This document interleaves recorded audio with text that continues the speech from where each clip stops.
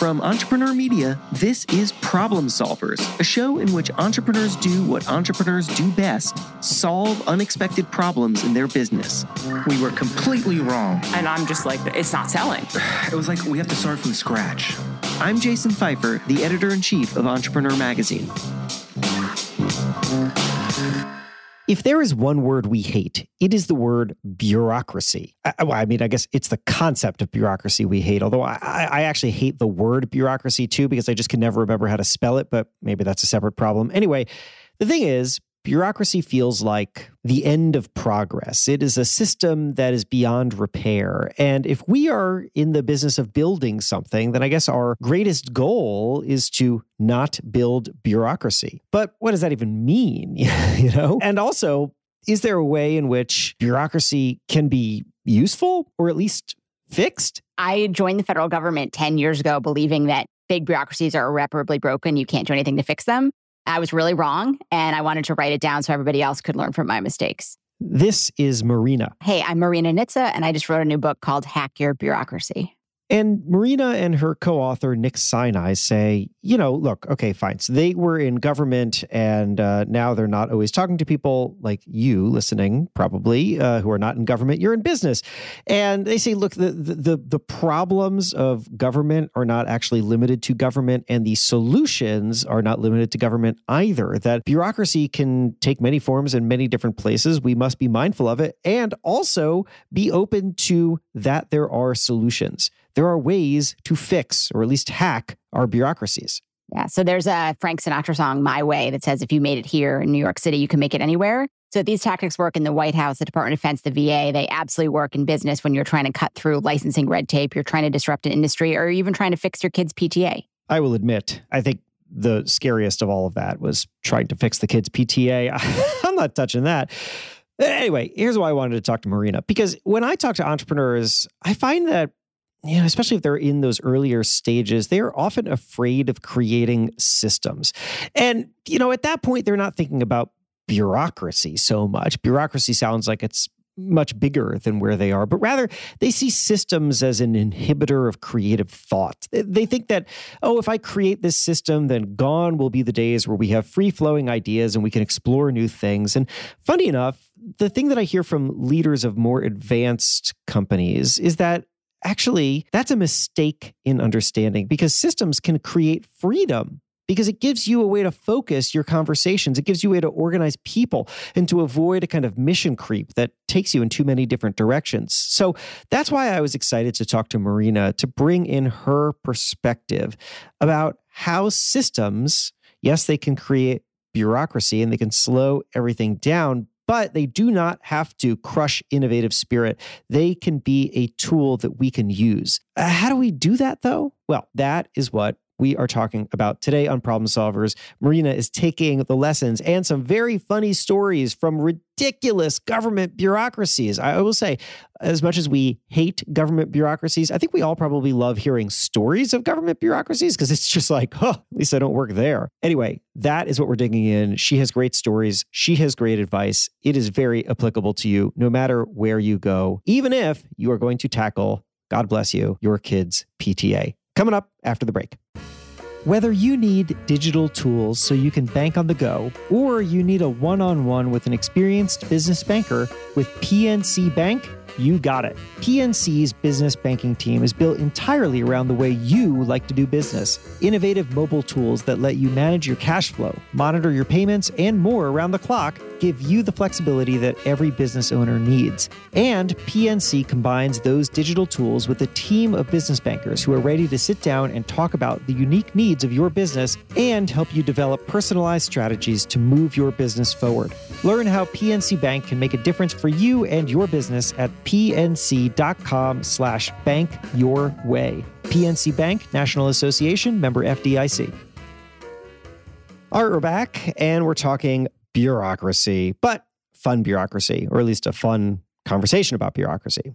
Bureaucracies aren't that fun. Okay, let's start at the beginning. As a company is growing and as layers of management start to happen, as layers of review start to happen, as something starts to look a little more like bureaucracy, I had asked Marina, what should the builder of this hopefully not terrible bureaucracy be thinking? Yeah, I love the idea of proactive bureaucracy prevention. And something we tried to find when we were writing the book was actually an example of an organization that wasn't a bureaucracy. And so I would suggest that just because your processes aren't written down doesn't mean that your startup, even if it's 3 people, still has a bureaucracy in some form. Our hunt for a non-bureaucracy literally led us to a co-op grocery store in Berkeley, California, that had not written down any rules. And it turns out that there were absolutely still rules and processes. And in some ways, they were even harder because when they're not written down, there's other ways that your team is going to communicate about how you get decisions, how you get resources, et cetera. So if I were trying to make, I don't know that you can prevent bureaucracy so much as you can make it work for you. And if I was trying to accomplish that, I would say that the clearer that you make your decision-making processes and frameworks, the more clearly that you think about it every step, what are the risks and incentive frameworks that I'm setting up here?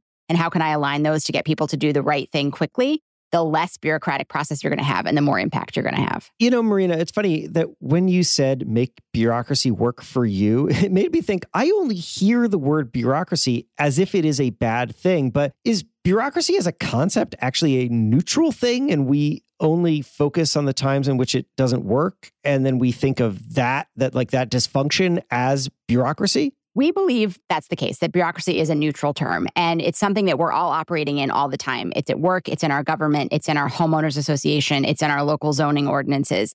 And if we learn how to work and take advantage of the natural rhythms of the bureaucracy, then we can make it work for us. If we want to lay back and lament and complain about it, it's still going to keep existing and we're just going to suffer. So may as well learn how it works. So, all right, let's talk about how to do the things that you just described there, which is basically how to lay out good decision-making processes. This sounds very valuable, but it also sounds like a hard thing to build on a piece of paper. As you were growing a team, you have to advise people how to do this and that. And also, just to make my question more complicated, can you also describe what it looks like when this is done poorly? Oh boy, I have a lot of examples of when it's done poorly, absolutely. Because then it's kind of like a Sherlock Holmes hunt where you try to understand how the bureaucracy actually works. And so a lot of times bureaucracy, the larger it is and the older your organization gets, there's a lot of water cooler rules. And those may be leftover great intentions from the CEO even. So those are the things I would say you got to guard against as an entrepreneur is where are you saying everybody's naturally going to understand why we have this step and that it's meant for good. And then the step will be used against you later. And so a technique we suggest in the book, whatever the size of your organization is to really literally lay out what is the decision-making process and where did each step come from? This might sound a little bit crazy, but gosh, if I was an entrepreneur starting a new org, when I had a new policy or rule, I would cite where it came from and literally write down the origin path, even if it was in a Slack channel or something.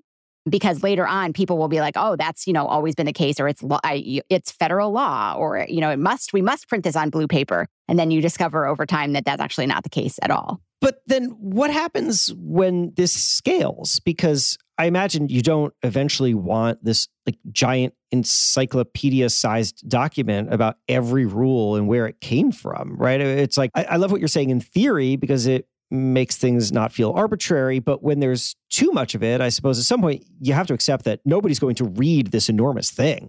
I think that's totally fair. I've heard some people propose actually that rules and policies should expire after a certain time. If you haven't used it in a few years, I think that's pretty novel and interesting of an approach. And I think also the decisions processes that you have regularly as a company, who's getting resources, what's the time frame, how are you going to be rewarded in a position description or your performance review?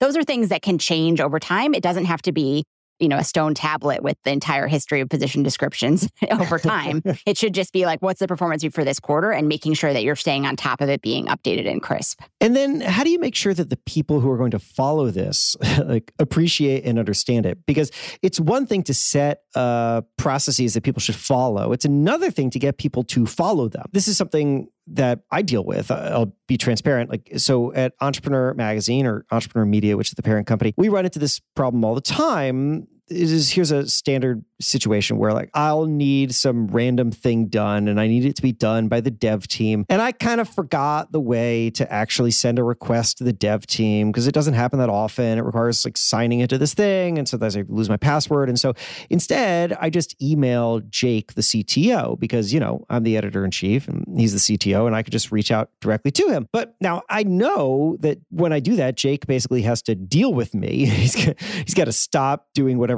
the normal process is and instead go to this other thing. And that's not efficient for Jake. What I'm doing is, I guess it's efficient for me, but it's not efficient for him. But now he's got to react to it. It sort of creates this inefficiency in the system. It's my fault, right? This is entirely a problem of my own making, but it's because the system that was created is one that I sort of forgot or wasn't able to follow well enough. So apologies to Jake, first of all, but what are we all supposed to do here so that everybody understands what to do and everybody follows it? Yeah, in that case, Jake might need to manage up, or he might need to say like, all right, these emails are going to come in and I'm going to plop them into our normal process and send you back a support ticket with the tracker on it. So I think there's different ways to look at like, all right, there's going to be 7 different inputs rather than trying to, hammer everybody into the one single way. I think you got to acknowledge that there's going to be different ones and build that flexibility into your process. What you don't want is Jake taking your tickets, though, and like knocking over the entire sprint process, on a Thursday evening because your priority, is going to supplant something else that might be a production bug that you really need taken care of. Yeah, that's a great point. What are some other things that people need to keep in mind? We've talked a lot about processes and decision making, but what are some other things that creators of a fresh, new baby bureaucracy are going to do to hopefully grow that thing into a nice, mature bureaucracy? What should they be mindful of? Maybe some classic missteps of people who build these things. Yeah. So one of the tactics that's incredibly effective in large bureaucracies that you could totally protect against is the concept of looking between the silos. So the larger an organization gets and the more steps there are, oftentimes nobody ever owns that end-to-end process. You're like, okay, this is now accounting's department, or like this is this team's and this is this team's and never the twain shall meet. And I think you can defend against that by making sure someone does own end-to-end processes, whether it's the customer experience, the user experience. You're saying the experience of filing a tech bug, right? I have a fun story around this. I work in foster care reform these days, and one of my goals is helping states streamline their foster parent application processes. And the secret to all this work is really that I just follow one application from start to finish. If it goes through a fax machine, I show up on the other side of the fax machine and so on. And I was doing this in one state and they were requesting an applicant's driving record and they were doing it on carbon copy paper. The paper where you press really hard and it's like 4 colors. Yeah. And she's complaining to me. She's like, oh my God, the DMV, they live in the 19th century. Why do they make me send this like horrible paper? Why don't they have like an email system? And I did the thing that employee was not empowered to do, which is I wandered over the DMV. And I said, hey, can you show me how you process these requests? And the woman pulls up an electronic system. And she's like, yeah, we get them in through email. And then I process them same day. And I was like, well, wait a minute. I saw some carbon copy paper. And she says, oh my God, you are child welfare. Those people live in the 19th century. They're sending me this carbon copy paper. Like, why don't they just email me their requests like everybody else?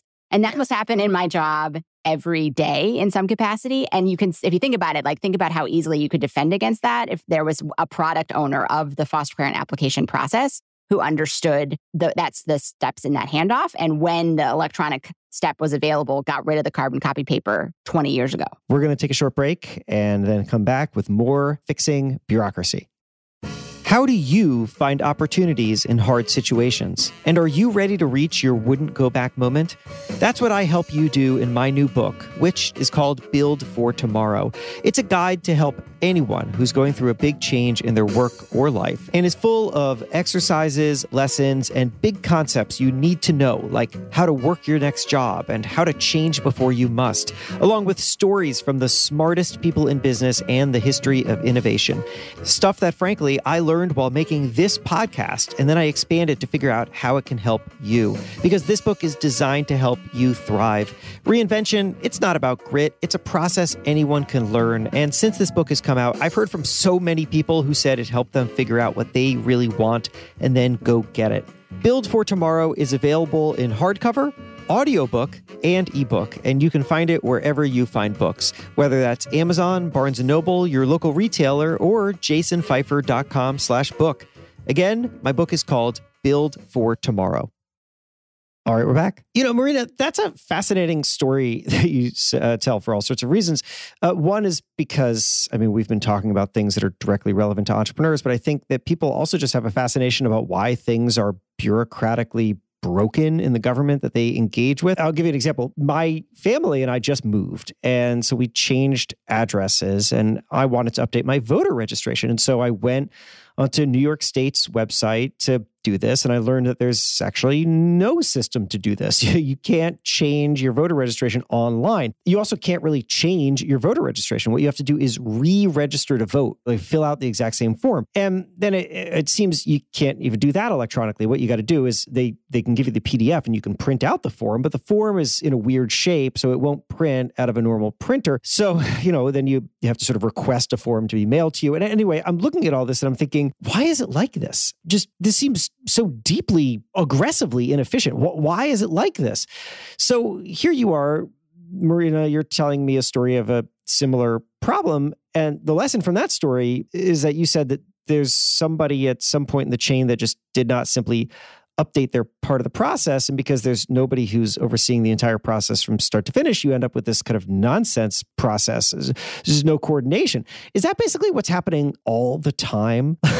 like, why the hell can't I update my voter registration address online? I know you can't speak to that specifically, but hearing this is, I'm sure, a version of something you see a lot. So what is happening in those kinds of breakdowns? I bet I not having been there personally over the voter registration, it's because nobody designed it at all. I think the larger the organizations are, people really have a belief that there's like an evil guy on the 12th floor that's like maliciously trying to keep you from, getting your rebate in 30 days or getting your refund in whatever amount of time. And like the organization would be so much better if there was an evil guy on the 12th floor, because the rest of us would just put a chair under his doorknob and like get on with our day. What's actually happening is that these processes were never designed at all. And they usually have no one who owns that end-to-end process. And this is a thing you can absolutely defend against, where you can look in your performance reviews. Like, what are you measuring your employees against so that they can, like, what behaviors are you driving? Do you have a product owner for end-to-end things? If you have a contract, does it have a KPI related to the thing you're actually trying to accomplish? When I was chief technology officer of the VA, we had this huge crisis where there was a warehouse of 800,000 pending paper applications from veterans. 100,000 of them had died waiting for us to get to their piece of paper in that warehouse, which is unforgivable. And there was an online application to apply for healthcare that only 8 veterans had ever used in the history of time. And the VA was like, oh, well, veterans must not use the internet then. All 20 million veterans in America, they must not use the internet. But speaking of poorly designed, I mean, the PDF required such an old version of Adobe that you had to use the Ramada in Windows XP computer to get to it. So the reason 8 people ever used it is because nobody could get to it. And there was nowhere in the contract that ever said we're paying millions of dollars so that veterans could get healthcare. Like nowhere in the KPIs was like, you should be able to get healthcare through this process. And no matter how small your organization is, you can think through those early on and often and measuring that you're actually achieving those end KPIs.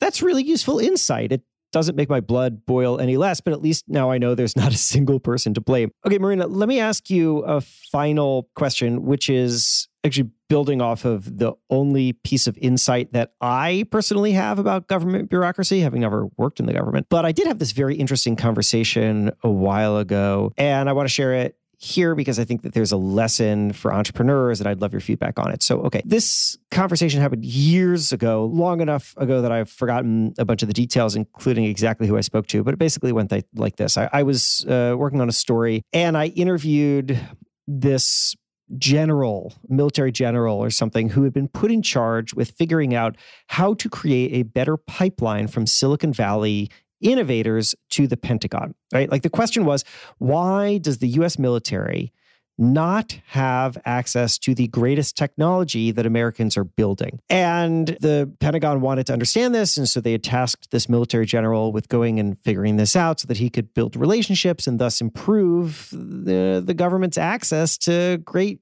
technology and innovation. And so that's what he does. He goes out there, he starts talking to people in Silicon Valley, and he finds that one of the biggest problems is that for companies to win government jobs, they have to respond to these government RFPs, requests for proposal, for people who don't know. And because the government RFP process is so complicated and burdensome, it turns off anybody who does not already know how to respond to these things. And therefore, it rewards the wrong thing. It does not reward good technology building because this process sort of weeds out people who are building good technology. Instead, what it rewards is people who are really good at responding to government RFPs. So that was a problem that he had to address, which was basically like, how do I help these Silicon Valley people not have to go through that process, because that process has created a reverse incentive for what the Pentagon actually wants,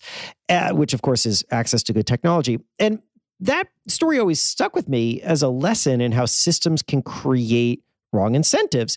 And, because obviously the intention of the government RFP process, I assume, I've never seen it in my life, but I assume that, nobody ever set out to make this thing so complicated that the winners would just be whoever specializes in government RFPs. But whatever the original intention, that is where we're at. That's not a good outcome. And now they're trying to fix that.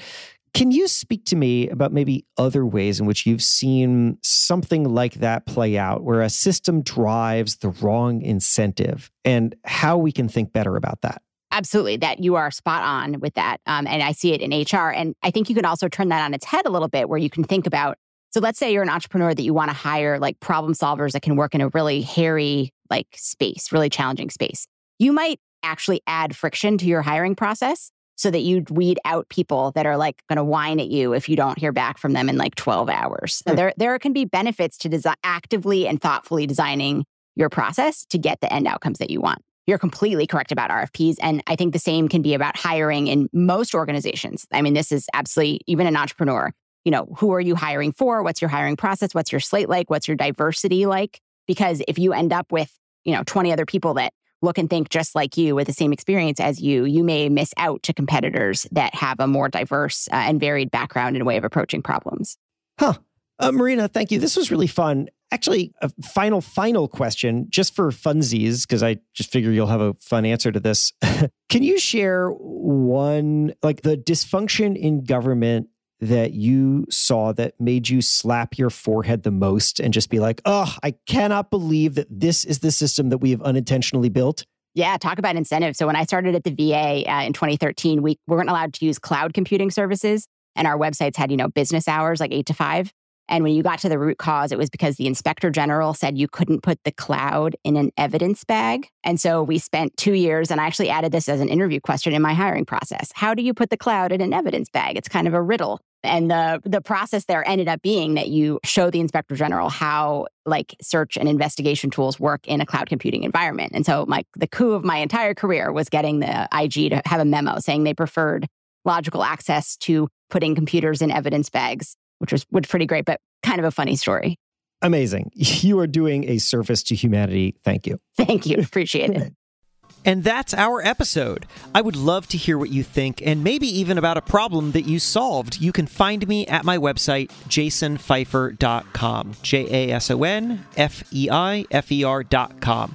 Also, I have some more useful stuff for you. I write a newsletter about how to future-proof yourself and become more adaptable and optimistic. I would love for you to sign up. It is at jasonfeifer.bulletin.com. Also, check out my other podcast. It's called Build for Tomorrow. In each episode, I take on some belief that we have that holds us back from progress and show you why it is not as bad as you think. Problem Solvers is a production of Entrepreneur Media and comes out every Monday morning, so make sure you're subscribed so you don't miss an episode. Thanks to Deepa Shah for production. My name is Jason Feifer. See you next week.